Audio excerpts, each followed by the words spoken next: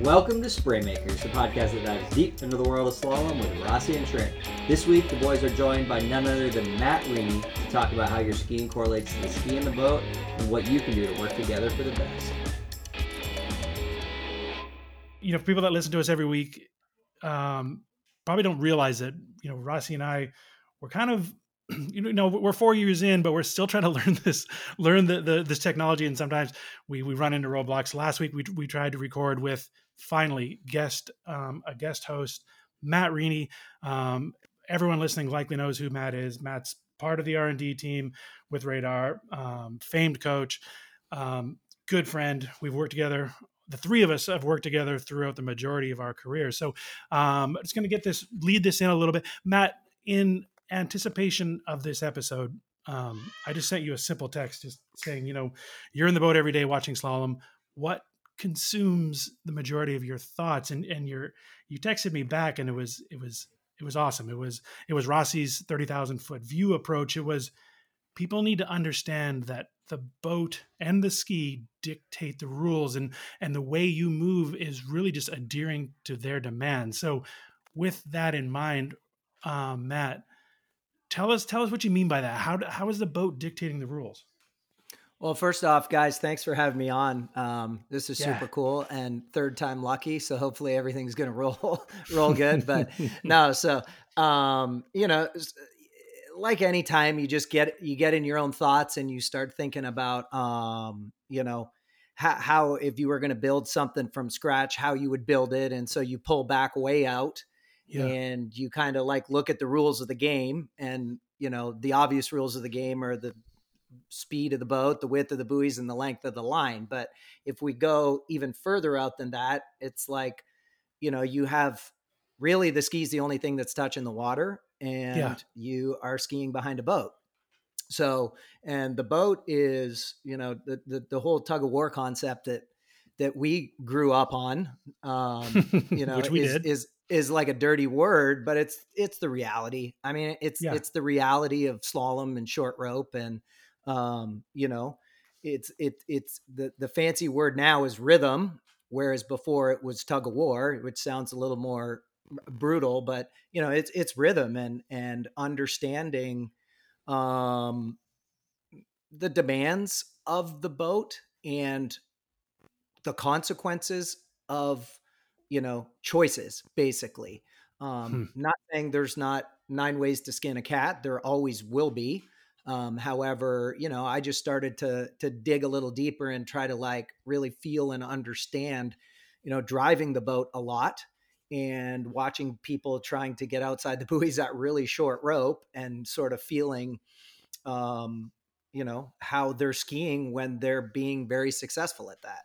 So that's kind of where I started to dig in more of like, what is this zero off algorithm, gov gains in the engine prop combination that we all use? How can we maximize it to where we're using it to our advantage versus trying to battle these machines? Matt, I think that's like such a powerful statement right there. And I think that a lot of us aren't really understanding, like when you were talking about the tug of war mentality, that was back with hand driving, with much less powerful boats, with much less technology, or RPM based. Our perfect passes back in the day were RPM based, so they would get dragged down and have to gas up. For you being tied in with with Nautique, being diving in with zero off, I think you've got a lot better insight into what's really happening. And there's something to be said about these new gen motors, and I'm just really curious to see like what do you see now with all these new boats, and how and why does this come into play? Yeah, for sure. So like you brought up perfect pass, and there was a transition when we went from perfect pass to zero off, RPM based to speed based. And there was also that pesky little part of zero off where you couldn't manipulate things to get whatever time you wanted. Zero off drove a 1608 over and over and over and over again. However it had to get it, it would get it. And then, the introduction of these Gen 5 motors that are direct inject engines, which is what, I would say 99.9% of the tournaments that, people ski behind are skiing behind them. And it's just a different reaction, like the engine reacts. So I actually started just to try and understand, like, what is the difference between, a 6.2 liter and the old 6 liter motor, for instance, that Nautique ran.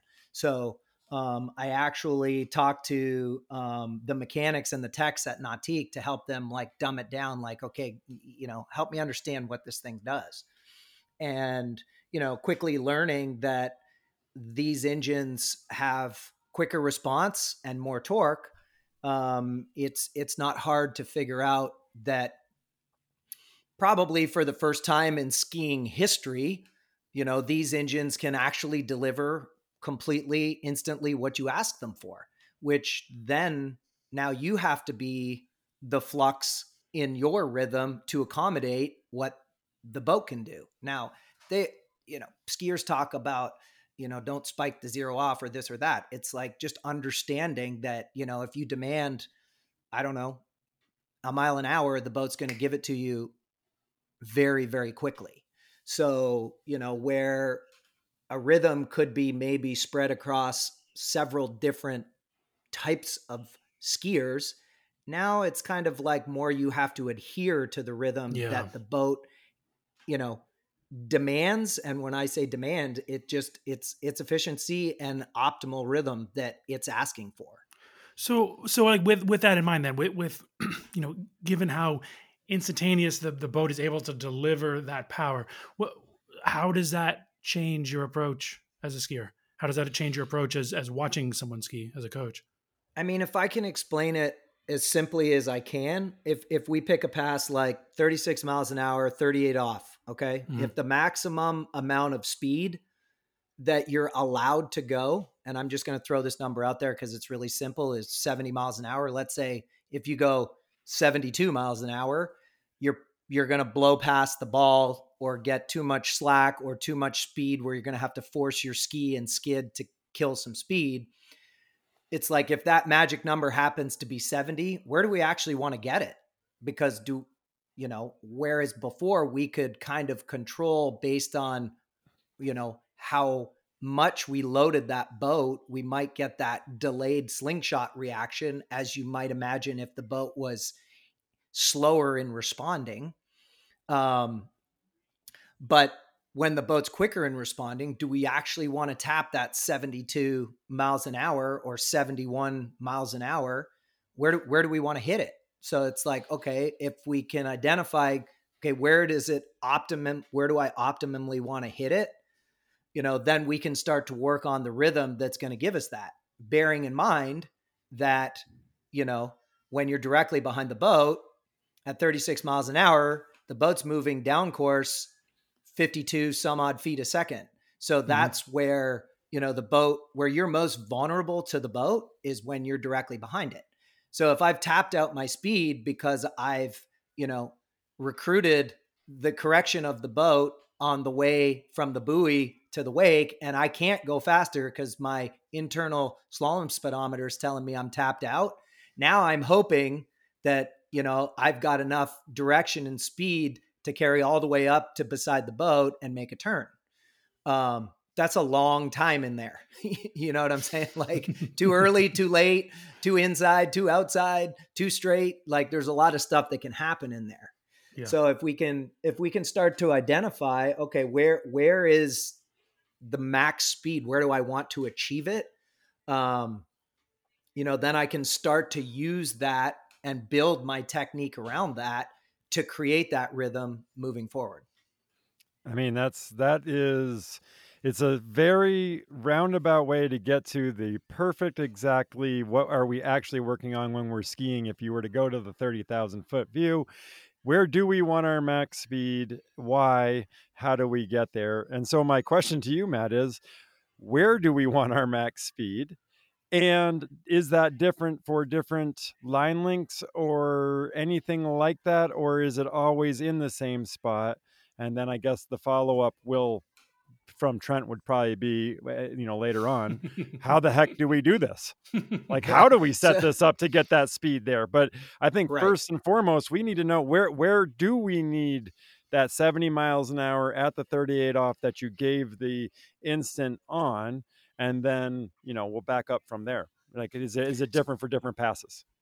It's absolutely different for different passes. If you were to take 28 off and you pulled that rope to like 45 degrees beside the boat, like the amount of time you can stay at 45 degrees or even 50 degrees is a lot longer than you can as the rope gets shorter. So like clearly, and you're going to go faster. It's not only, that 70 mile an hour example I used at 38 off, it might only be 65 miles an hour at 28 off. Like if you come off that second wake going 70 miles an hour at 28 off, it's very unlikely that you're going to be able to turn because you're just exceeding the swing rhythm of that length of rope. So the answer to your question is it does change, but we can relatively create a place where we say, okay, where do I want my hardest pull?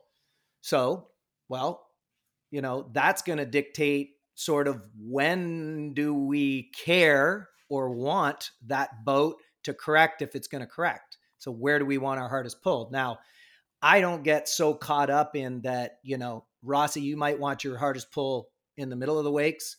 Trent, you might want yours just off the second wake. I mean, I don't get caught up too much in like, you have to release your edge at this point because that's constantly a function of your speed and your balance, of course.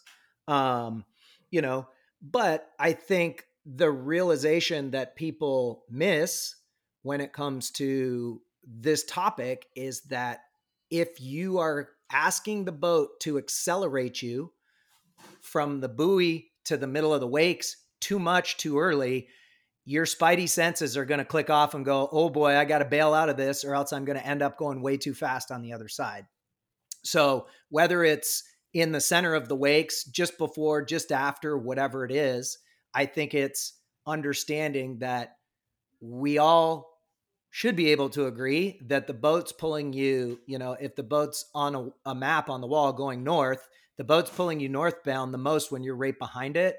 So to me, that's where I would want to focus my strongest pull. So when how do I get there is a question for, more rhythm. And then what do I want to be in that hardest pull is usually where I start with people to make sure that, like if that's where you want to make your hardest pull, then there needs to be a certain, there needs to be a certain balance on your feet that's going to enable you to make your hardest pull there. So then the, excuse me, the person that maxes that speed out too soon, like where's the flaw in their approach? Like, is that a product of speed or is it a product of angle? Right. So let me explain. Well, I will say that, speed, like angle as the rope gets shorter is kind of the enemy. I know people are going to be scratching their head going, what the heck's he talking about? But angle's the enemy in that if you're at the apex of the turn searching for angle, you have chosen your rhythm. The angle dictates the rhythm. So in other words, if I can get my ski to turn really awesome at the ball, I have two choices. I either pull to keep up with the direction the tip of my ski's going, or I can relieve it if it's too much angle, but now the tip of the ski goes back towards the boat and your anxiety kicks in and boom, you got to go hard anyway. So what happens if you get accelerated into the center line would be like, so if I put you on a swing and there was a branch that you wanted to touch your feet on and your feet didn't reach there would be like a natural riding of the gravity down with your face kind of facing the ground. At the top of the swing, you're facing to the ground. You don't actively try to accelerate at that point. It's as you come into just before 90 degrees to the swing to as you leave 90 degrees to the swing is where you transfer your energy with your legs that's going to accelerate you up the pendulum on the other side. Whereas if I was standing on a ladder when you got to the top of the swing and I just grabbed the back of the swing and pushed you down with my hands, now what's going to happen when you get to the center line is your feet are going to flip early and you're going to have too much speed to like actually work your way higher on the second side. So that's kind of a visual of what, when you make a turn, you can either ride gravity down, or what I call gravity, ride it down to the center line and choose your rhythm on when you plan to make your hardest pull, or you're going to have the boat push you down, and then you're going to manage all that with your knees and your ankles and your arms and everything as you sling off the second wake. That's is incredible. It like, so keep going, Chuck. Yeah, and it's a really good, like, that's a nice visual, like, and like, so back to the analogy of being thrown down from the swing, Mm-hmm. and the bottom essentially crumbling. Is that a result of actual speed, that crumbling, or is it pressure? As it relates to both the swing and skiing. Well, crushing is from pressure. And when you see people like really using their legs behind the boat, like when they are, whether it's arms or legs, they're diffusing speed. There's two ways to diffuse speed on a slalom ski. That's, pulling your arms or crouch with your legs. Yeah. Both of it breaks the chain of energy that's coming from the engine, through the rope, through your shoulders, through your spine, into your feet, into your ski. So anytime you break that kinetic chain to your ski, you're going to lose speed. So most people, because of the way that we're taught to ski from the beginning, and as soon as you get a little late in the course, you react with anxiety. When that happens, you're going to go hard to try and make up ground. And then the boat's going to accelerate you. And then there's going to be some form of like relieving, whether it's the pressure, the speed, or the two combined, that's going to cause an imbalance off the second wake, which is obviously got to be compensated when you go to take your hand off the handle. Yeah. So like Rossi, when I watch you ski, and then tell me how this correlates with what Rini's talking about, and Matt, you likewise. Like when I watch Rossi ski, and a lot of other current guys that are doing it in the way that really appeals to me. It's not about how much were they able to do off the buoy, but it's how much you guys are able to move preload. Like Rossi, when I watch you, and watching you ski at nationals last week, or a couple weeks ago, when I watched you, by the time the boat picked you up, you had, and that's maybe a strange way of saying it, but I think everyone knows what I mean. By the time the load started to engage, you had traveled so far and gotten so far through the turn under your own speed. So how does that correlate with what you're with this discussion?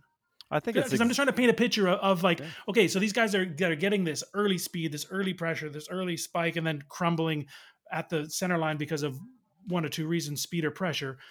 What is it, Rossi, that you're able to do to work in a different direction? Well, I think for me, the biggest thing is seeing the path that I want to ski. And I think that's actually kind of what Matt's, summing up here in this whole discussion, maybe said a different way. But like when I see people getting crushed, taking too much angle, there's only one handle path. And the further that we deviate from that possible handle path, the more those loads are going to spike, those speeds are going to spike in all the wrong ways. So if you were to draw out, I mean, that boat's going down the lake at a very constant speed, as we've highlighted here. It's actually just never changing. And then understanding that you have a set rope length that you're on, you have a set amount of buoys, there is actually a path there that you're setting with your speed and rhythms that I'm trying to see, and I see that path as much better than I think most people do. So that's number one, is seeing the actual path, not my desires from inside to be earlier, to be wider, to be anything. I tend to look for the line that I'm skiing on now, and that line shifts. I'm making thousands of calculations coming into the buoy and coming out of the buoy. So that's the kind of the 30,000 foot view. But from what am I actually doing, I like to think about, I'm always trying to lead with my body and allow my body to go where I want the ski to go. And this kind of leads back into what you were, what you highlighted, Trent, in the very, very beginning, that the boat dictates what's happening, and also the thing that's connected to the water, which is our ski, dictates what's happening. And what I'm trying to do is allow my body movements to lead and tell the ski what to do. The ski is not smart. If you don't tell it what to do, it does nothing. So it's the inputs that you apply are what is so important to the outcomes, and not jumping ahead of yourself and just saying, yeah, when you're out at the buoy, you have the most leverage via the boat. Like Matt just highlighted the other side of it. The boat has the most leverage on you when you're right behind it. But so you can think about it out of the turn. You have a ton of leverage out there via your angles on the boat. But is that where you want those leverages? Like turning hard right there does not mean that you're going to be able to pull this boat backwards in order to create more space into that next buoy. Like that's not seeing the possible line. That's listening to all of your insecurities or your desires and trying to override. and whatever. That's kind of like that old beat up habit, like that old beat up saying, like that's the definition of insanity, right? Like trying to keep doing the same thing, expecting a different result, when Matt just told us what is possible and not possible. So what I'm summing up for Matt, I'm speaking for you, but is that you're saying start to take a look at what is actually possible and try to ride that line more. And that's kind of where I go with that sense. Matt, did that make sense, or do you agree or disagree with some of that? Like where do you stand on that kind of talking?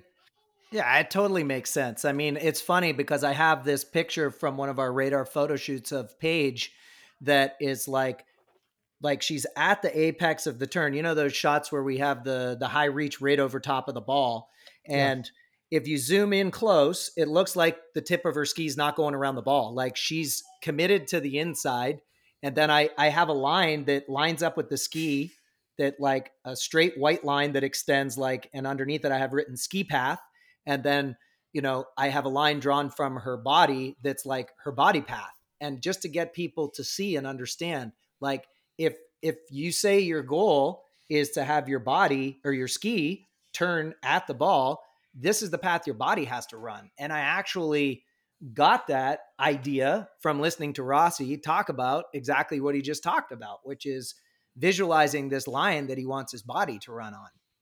And, it's easy for us to sit here and, your listeners are going to be like, yeah, but I'm not Rossi and I'm not Paige and blah, blah, blah. So you got to understand where a lot of it comes from. Okay. So let's just say, and it dominoes both directions. And I say in a good way, or it dominoes in a bad way. So why do people turn hard at short rope? Like you could be a listener going, okay, well, you guys are saying don't get angle and don't do this.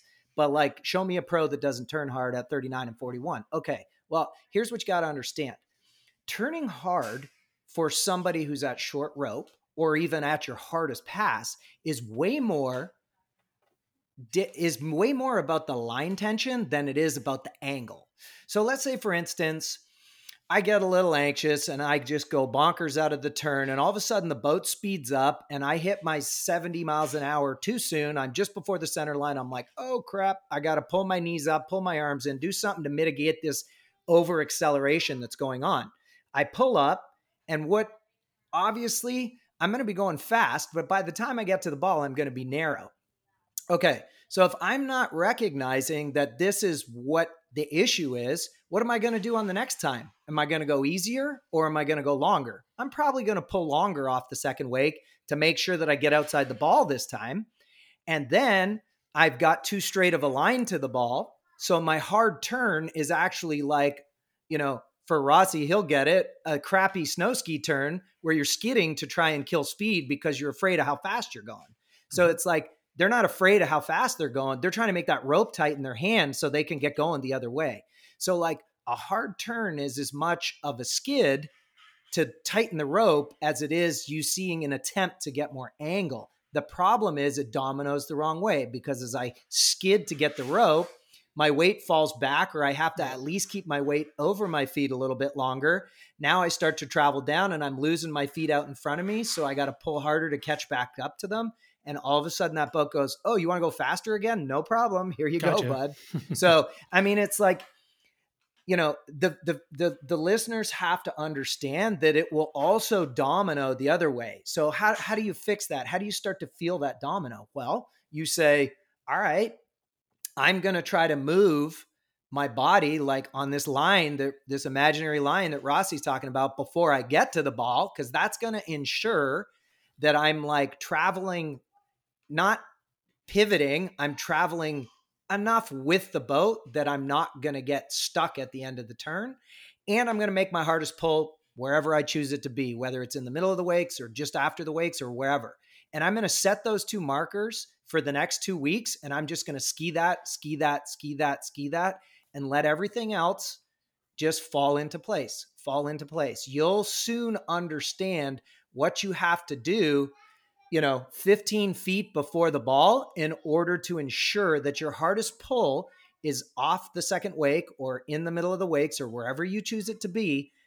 Everything will fall into place. It's what I call self-organizing, especially if you're talking to somebody who can run, 28, 32 off, they're going to self-organize perfectly. If you say, here's marker A, body has to cut the corner of the ball, and marker B is hardest pull is in a balanced position at the center line, everything in between will follow suit, and that person will start to feel that rhythm. When they start to feel that rhythm, then they're going to be like, oh, well, I don't have to smash a turn. I can just cut the corner and go even earlier on the next one.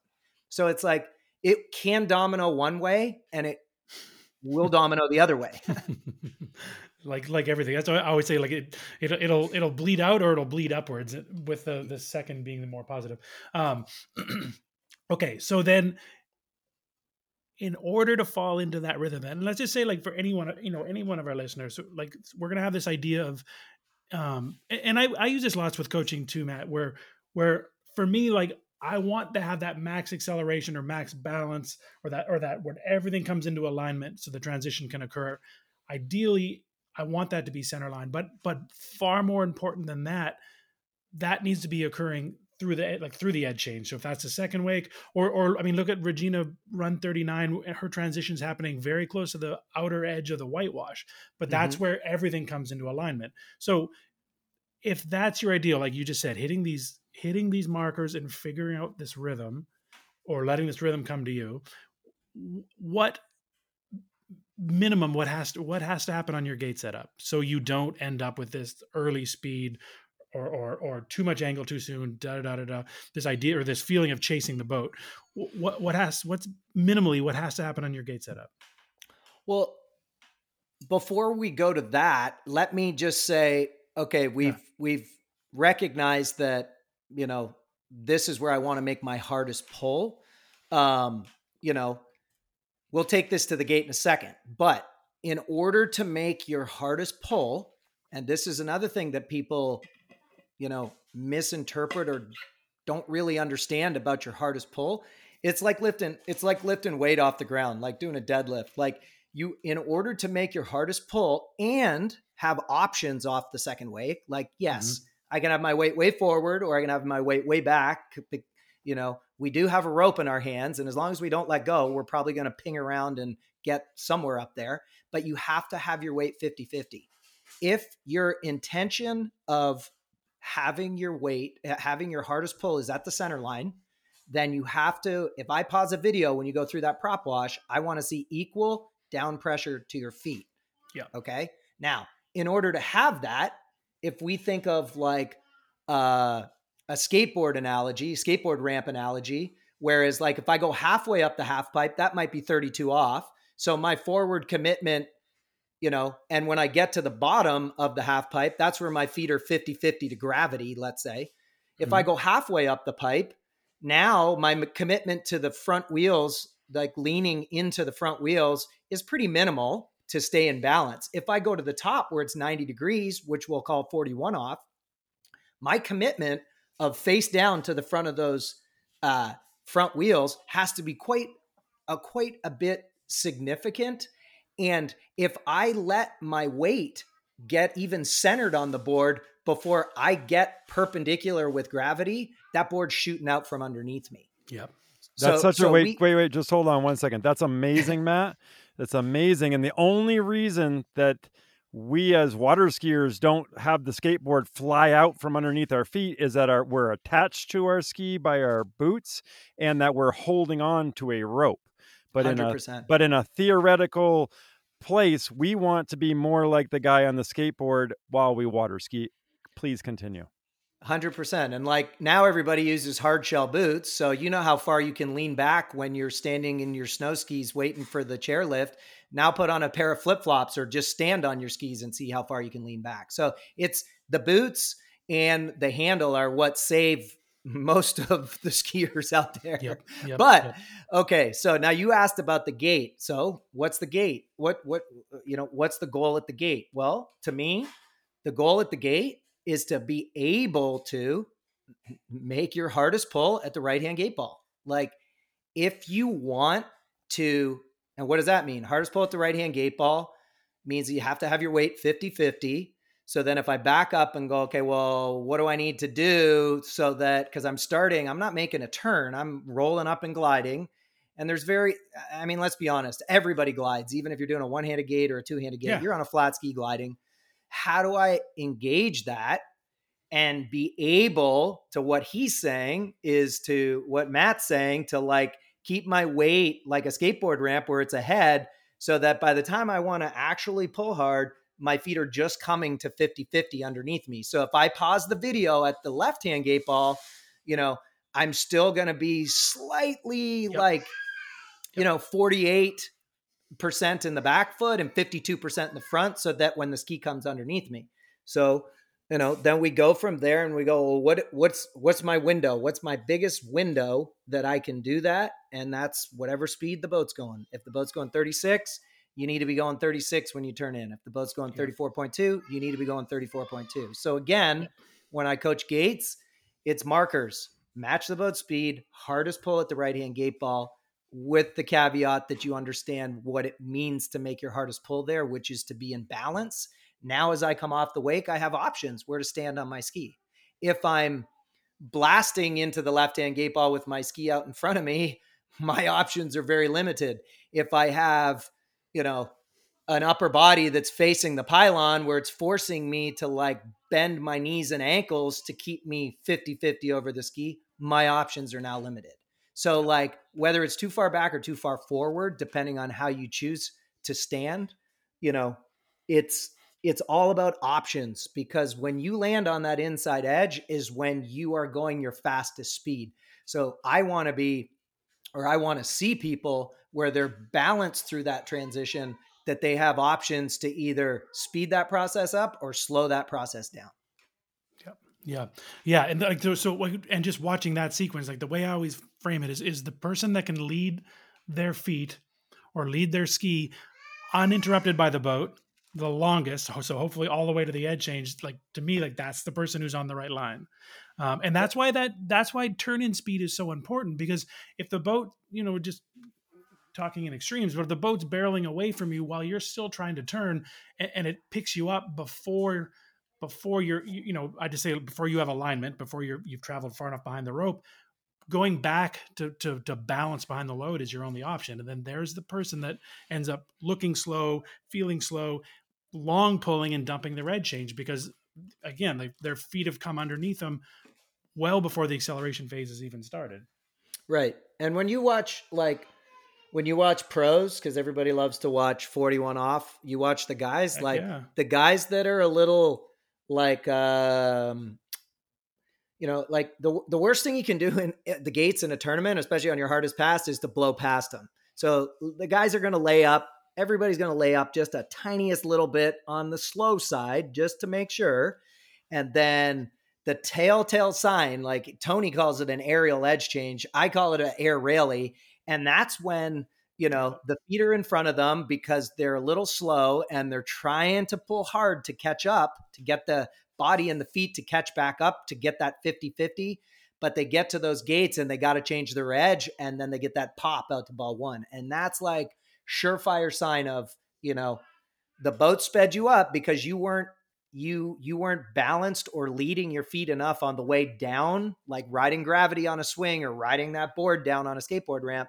You weren't riding that enough because you couldn't. And so you had to load. And then as it's time to change your edge, there's just an unfathomable amount of pressure at 41 off that they just get pinged in. Yep. So, you know what, Matt? I mean, this has been such a great introduction, and I think it's always really important to be able to. I think most coaches are coaching relatively similar areas, and they come at it a different way. It's so refreshing to just have a discussion like this and be able to spit back and forth on these things where we're talking about the same thing but hearing it a different way. And I think this is going to be extremely powerful for our listeners, and especially for our long-term listeners who have, 4 seasons into hearing Trent and I talk, to hear something new and fresh and a different way to bring it all together, I think is going to be eye-opening for a lot of them. One of the things that I just wanted to, how do people get in touch with you? What's your Instagram handle? How do they get in touch with you to come ski with you at your ski school? Where are you based? What's going on with Matt Rini's world? Yeah, I mean, I'm in Orlando, Florida, and you can just find all my info on mattrini.com. My cell number's on there, and all my social media handles. And I just lastly, I wanted to say too, the reason I go so deep to try to understand what forces we're dealing with is because you know what it's like when you coach people. They'll show you a video. Yeah, but look what Nate does, or look what this person does, or look what that person does. And, I'm trying to take more of the opinion and the well, so-and-so says this.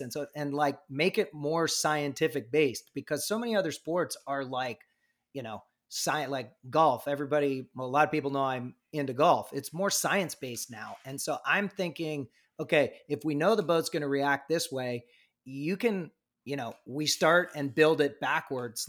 Okay, well, we have to react with the boat at this point by doing this. So then how do we get to there to be able to do that? And I just keep stepping backwards and backwards. So it's not that there's not 100 ways to skin a cat. You can watch Chris Parrish and Terry Winter, and you can see two totally different sports. However, and nobody's right or nobody's wrong. It's okay, but if I'm going to teach somebody how to do it, I want to know the ski, the boat, and now the rope. What am I dealing with that's going to give me the best chance of helping this person be the most efficient they can be?